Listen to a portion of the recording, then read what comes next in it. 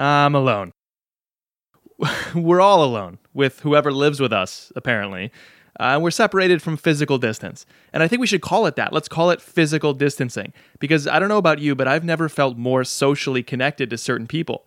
As a solo entrepreneur for the past 3 years, I've worked from home constantly, creating podcasts and documentaries about creativity in the workplace.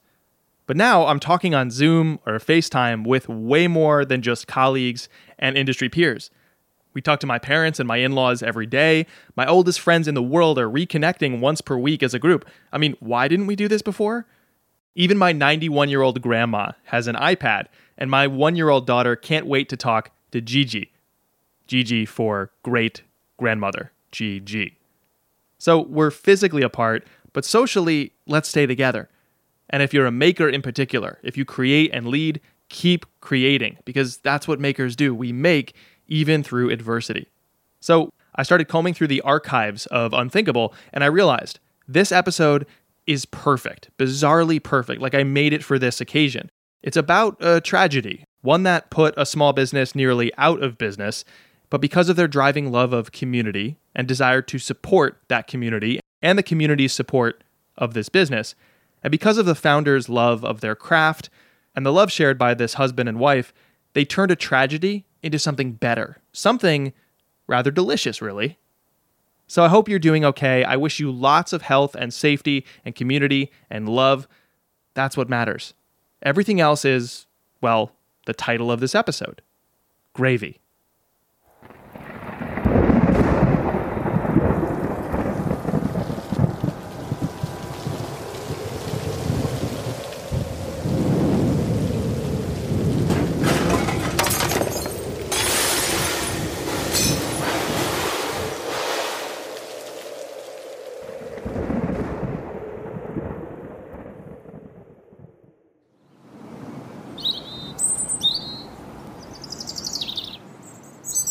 It's weird, isn't it? Sometimes the day after a big storm, it gets really nice out. The sun starts shining and the birds are chirping. Life seems kind of awesome. So all that mess and destruction from the night before doesn't quite fit the scene. It's like a portal just opened from the past and spewed out all these shards of wood and glass and twisted metal and shook all this garbage all over the ground and then closed up.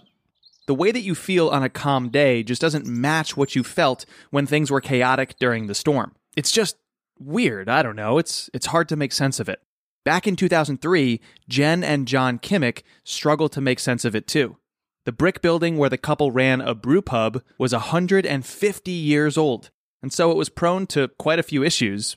But floods? They just didn't happen in Waterbury, Vermont. Not like this, anyway. It was just a fetid, disgusting mess. About 4 feet of water ran across the first floor where the pub and restaurant were located. But that was nothing compared to the destruction down below. Our entire basement was filled with water. Tanks were bobbing in the brewery. We also had our offices in our basement. Plus all their food storage and a big walk-in cooler. And, that walk-in cooler really held a lot of valuable food because we were a farm-to-table pub. We had whole fish and half pigs in there and wheels of cheese. All of which was destroyed by the flood.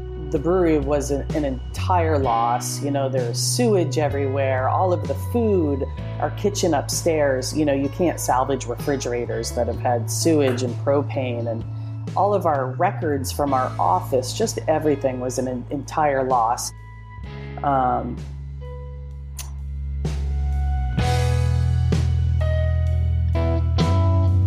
Where do you go when things aren't going your way?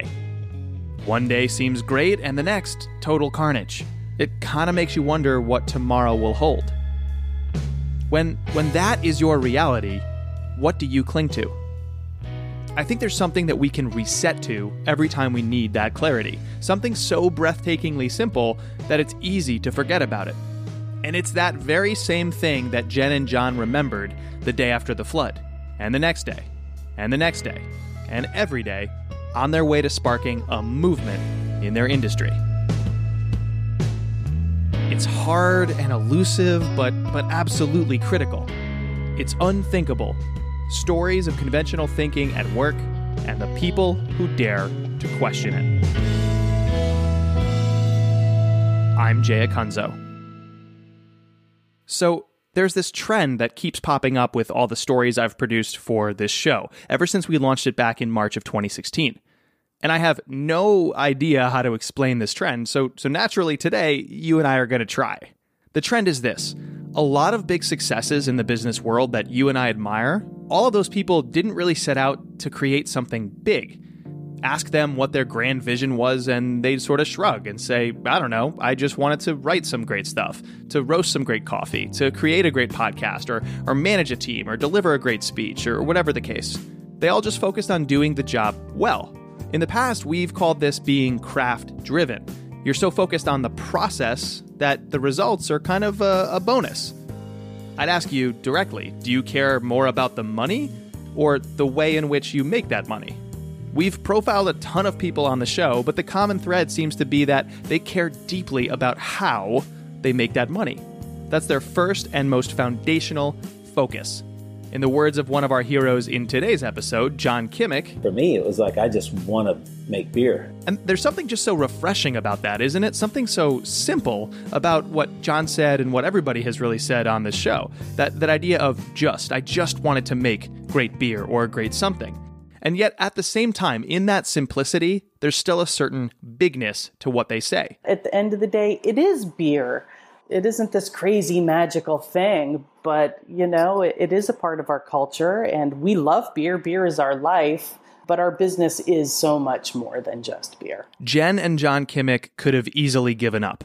When their pub, The Alchemist, was devastated by that flood, they could have easily closed up shop. But you see, they wanted to make great beer.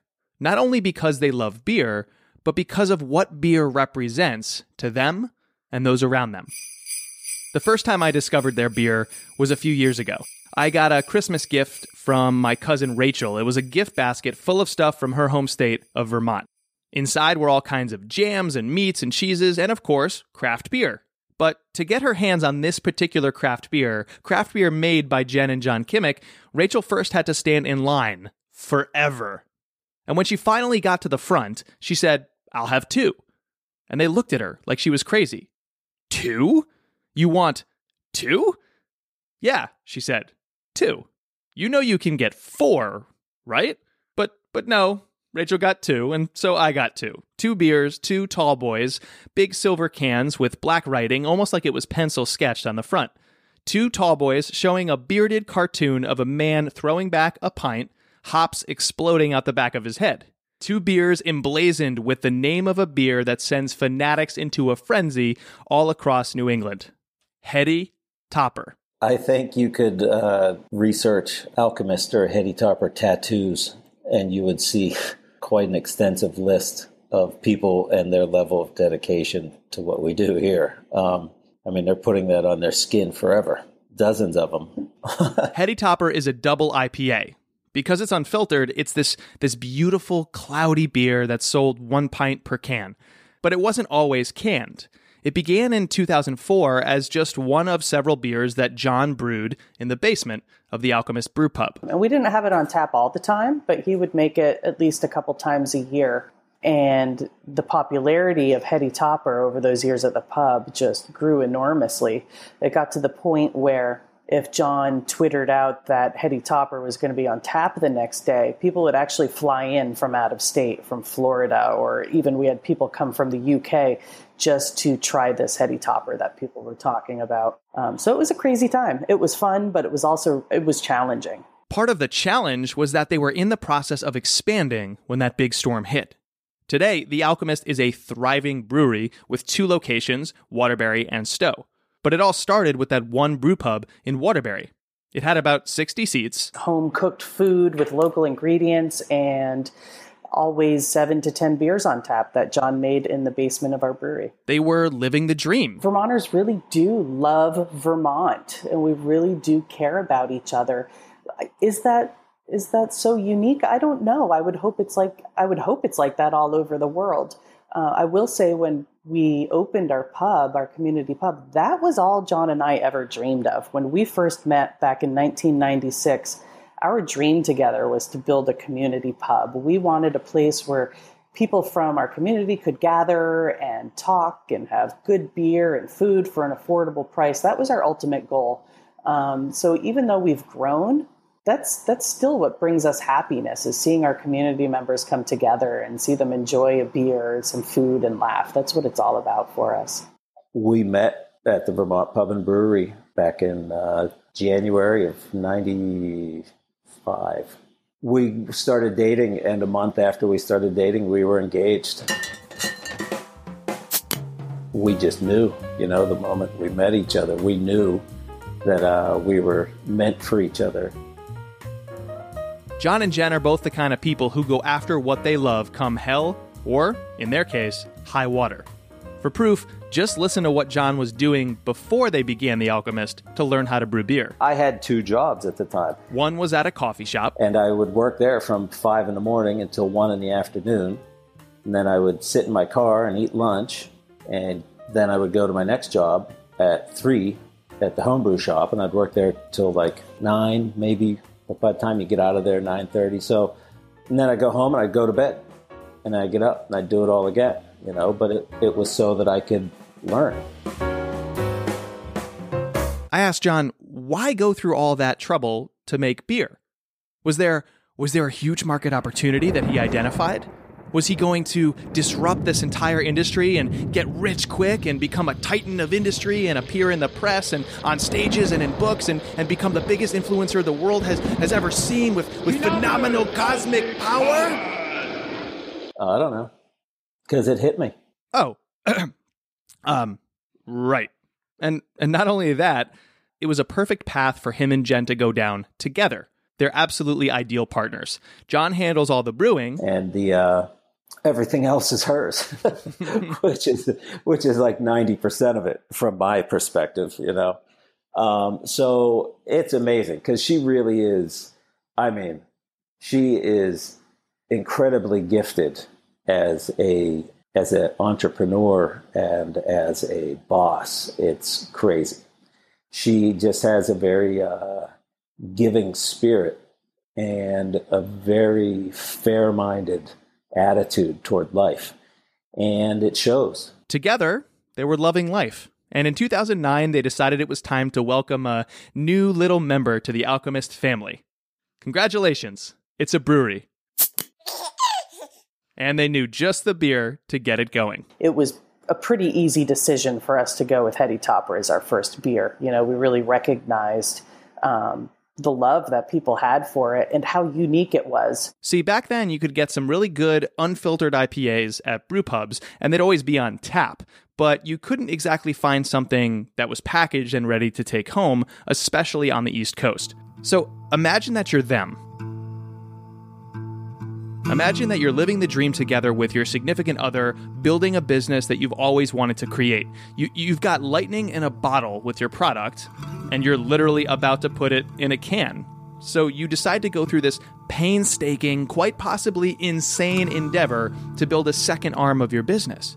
You need a facility and equipment. You need to source ingredients at scale. You need to find and hire a staff. You need to find a way to distribute to stores and to market to consumers. Your entire being gets swept up in something this big and this exciting because it's your baby, it's your business, together with the love of your life. But you think, you know what? All of that is fine because it's worth it. Imagine going through all of that. Now imagine...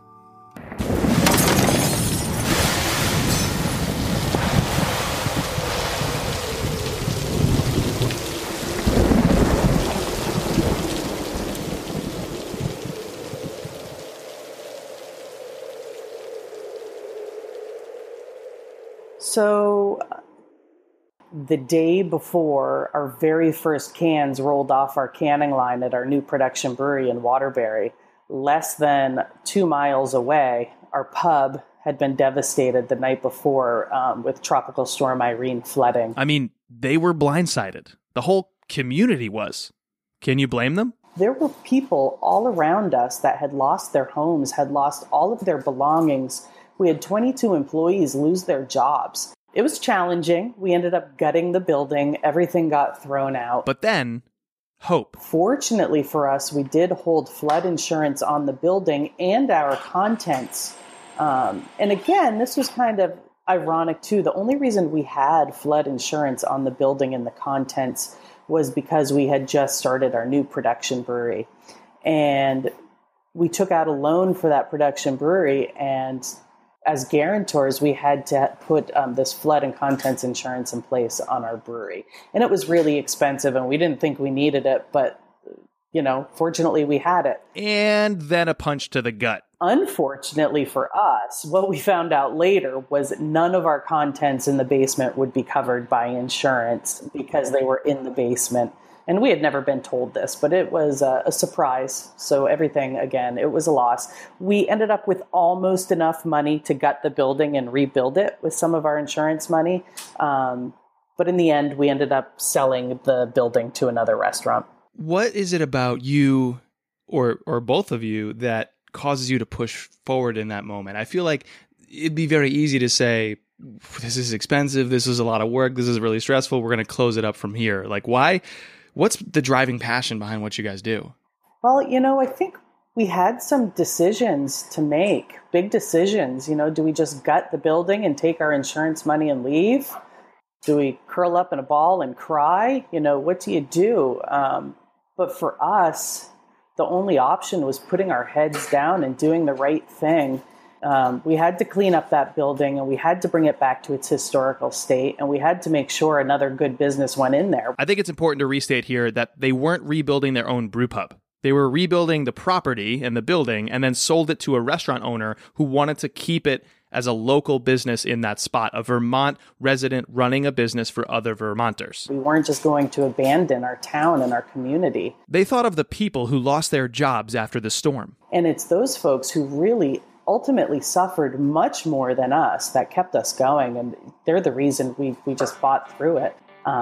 We did end up increasing production at our production brewery in the next 2 years by 600%. And we were able to rehire most of our employees that had lost their jobs in the flood. Everyone who wanted to continue working for us got their job back. When you really think about that simple statement, that all they wanted to do was make great beer, you start to find these bigger themes packed tightly into that one idea. It's like those toys that we had as kids. It'd be this tiny little figure made of some squishy foam that you put in water, and overnight it expands into something much bigger. For Jen and John, they wanted to make great beer. Yeah, that's the starting point. That's the small little statement. But it's because great beer represents something more. It represents a sense of community. Alone, none of us have much support. We all need each other to be strong and to be successful. And community is everything to us. It really is, whether it's our employees or our neighbors or our schools or all of the wonderful nonprofits that take care of people in need around us. It's not just about us, and it's not about profits. It's about all the people around us. It's about our planet. And that's what's important to us. What is it about beer that does bring people together, that is this community builder? Well, beer is delicious, but it certainly has its place in history. I mean, so many great discussion and so many great times have been had over beer. Yeah, because really it is so much more. Beer is what makes it all possible, but beer is not necessarily the total end product. And it starts at the center with the beer, but it goes out from there, between Jen and I, and then our employees and everything that is connected with us and what we do for our employees and the jobs that we create and quality of life. And then it spreads out to them, and they all have their own worlds, and it goes beyond there. And then our customers, of course, the beer is what draws them, but like a lot of businesses like ours, people personalize their relationship with you. And the beer is the physical manifestation of it, but it's how they feel about being a customer. They connect with The Alchemist. They identify with it. They wear shirts with our logos on it because they're proud to say, we like The Alchemist. So it's crazy. It's not the praise and the profits that gets them fired up. They have that, but that's not the real driving factor. Just listen to John explain how he feels about all those raving fans. I don't know. I guess I don't spend a whole lot of time analyzing it. Of course, it's flattering that somebody would think so highly, We didn't have to do too much for our community. We could have just focused on, the Heady Topper mania. People were lining up. But that would have been so short-sighted because that doesn't last forever. At the end of the day, the people that will support you for the long term are the people that you care about and take care of, your community members and your employees. So from that move to hiring back all the people who lost their jobs to launching a nonprofit that The Alchemist runs today, which focuses on the 50% of local students who never go to college, all of those moves come back to community. Because if beer is about community and you're all about great beer, well, you should be all about community too. It is of the utmost importance to Jen and I to always keep that in mind, what it's like to be working stiff. You got a job and you're working for a living. If you're lucky, you find a job that you don't mind. If you're really lucky, you find a job that you like. And if you really just knock it out of the park, you find a job that you actually care about. I asked John if he could list some of the jobs he'd had where he felt like a working stiff. Oh, my God. Geez. Let's see. Working in a lumber yard, mowing lawns, commercial mover, cleaning houses, working in breweries eventually is where everything kind of came together, But being a bellman, I was a bellman for years at nice hotels. So you want to talk about demeaning jobs. You're basically shuffling around, carrying bags for those more well off than you and hoping that they dribble a little crumb down to you and give you $5. That's demeaning shit. And you go in there and you do it because you can make good money or because you have to do it because you got to pay your rent. And so, we want to be an employer that takes some of those life stresses away. And that's a multifaceted thing. Salary, benefits, atmosphere, work atmosphere, all that stuff. When times are great, they make great beer. When times are tough, they make great beer. Everything about Jen and John Kimmick flows from that one simple statement. They just want to make great beer. And we are, oh my goodness, obsessive compulsive with the way we produce the beer here. Yeah, how do you balance care for craft with the need to, it's like craft used for commerce, right? Like how do you balance the ability to do it well with the ability to do it commercially? You just do it well and the rest follows. That's kind of been a philosophy from the beginning. Like a restaurant, if the food is amazing, people are pretty forgiving of any other flaws in the restaurant. But if you have it all, if you have the service and the atmosphere and the quality of the food, you'd be hard-pressed to fail unless you really don't know what you're doing. So we looked at beer the same way. And it shows. You're pretty guaranteed that if you walk into any store and you grab a 4-pack and pop that thing open, it's going to be perfect. There is no other option. For Jen, for John, for me, for you, doing exceptional work, doing work with integrity and the intent to be better than all the commodity average junk out there, that's not a choice. That's not a daydream that we have. It's mandatory. It's the only way we know how to work. There is no other option. And you have to be your own worst critic, Am I just projecting or is this really a great beer? Right. It's almost like you have to love the process more than like some final end result. Oh, you can't even think about I never would think about the end result. I was just always so tickled that I was making beer and for a living, And when we started our own place, it didn't matter how hard it got. But let's be real here. Things do get hard sometimes. especially in the information age. Advice is everywhere. There's gurus and cheats and hacks and ideas from bosses and clients and your teams and your past. There's teams that aren't performing and technologies that need to be figured out and trends that tempt us. Our world so often feels like it's flooding. And in those times, it's so darn easy to just reach out and grab hold of something external. They said to do it this way. It's the best practice. So let's just grab hold of that. But in our bones, we believe in doing exceptional work, not average, because at the end of the day, we just want it to exist. And in some simple yet powerful way, we can use that thought to get us through the tough times, because there's something so damn satisfying when we refuse to settle. It is really awesome to sit down at the end of the day and to, just the other night I was taking the citrus gadouge that we have right now. I pour 2/3 of that, and then I blend in 1/3 of Heady Topper. Oh, wow. Oh, my God. It is like the most great magical combination. I mean, it's just silly how good it is. So, that's a really great part. But, there's lots of great parts. Why do you do the work that you do? Seriously, why? I'll wait.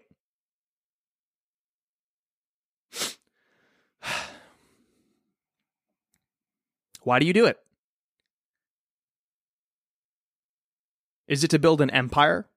Is it to grow the business faster and faster for some reason? Is it about fame and fortune? Or can you keep it simple? Do you just want to make great beer? Because I think it can be that simple. But we have to stay in touch with that core reason. It's crazy, isn't it? It really does seem simple. And isn't it amazing how much shitty beer there is in the world? Why do you do the work that you do? For me, I'll admit, I just want to make great podcasts. That's it. I want business content. I want content about the working world to reflect how I feel about my work, how I feel about career, full of emotion and ups and downs. And I want my work to reflect the work that I'm pushing you to do too. But that's it. I just want this show and others like it to exist. Now here's the problem. When we admit stuff like that out loud, especially to people who are in our industry, well, we can be accused of thinking too small. Others can so easily write us off, like, that's cute and all, but we have numbers to hit, shareholder value to increase, industry dominance to maintain.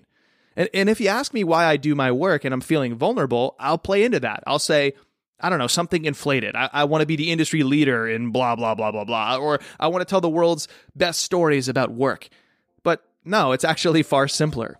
I just want great podcasts to exist. It's so simple. And it's entirely driven from within. Too often, like debris in a flood, we get swept off in the direction that others have determined for us. I think that's where average results and careers and companies get built. It's this perpetual trend towards what others are doing or saying. It's this gaze outward for reasons why we should do our work. Social media followers or promotions in our jobs or press coverage or valuation. We jump onto every new trend or every best practice a guru gives us. And that interpretation of bigness is all about external validation. But I think exceptional work and exceptional results from that work, it's so much more than the eye can see. I think it comes from the way you feel about your work. It's still about making something bigger, but not in an external sense, in an internal sense. Satisfaction, meaning, fulfillment. There's something bigger here. And if you focus all of your work on finding those things first, it makes the rest just icing on the cake. When we strive to do something exceptional in this world, it's not that we want something bigger per se. We want something deeper. We want to do the work that matters most to us and matters most to others and do it with integrity, do it well. And the byproducts are results. The growth, the leads, the revenue, all of it. And I'm not saying that setting goals or even measuring your results is wrong. Far from it. It's crucial. But it shouldn't be why we do what we do. We shouldn't let the outcome, the byproducts of what we do, change our mentality, the fundamentals behind our work. What's been the most surprising out of all this, if you could try to pick something out? Oh my God. Just all of it, really. We never, our original goal, we said, boy, if we could just have our own pub, a successful pub, that would be the best. You can call the way John thinks simple. He doesn't care. He just wants to make great beer. And with that as his guiding principle, he's built something exceptional. So, why do you do your work? If you can figure that out, you can cling to that. In sunny days and stormy days, doesn't matter, it'll get you through. When the world of work gets overwhelming, when it's flooding with distractions and demands and information, focus on that thing. Because when we make the process the point instead of the results, we get better results. Just take it from Jen and John. They realized a long time ago the simple reason why they do what they do. And I think everything that has followed is just gravy.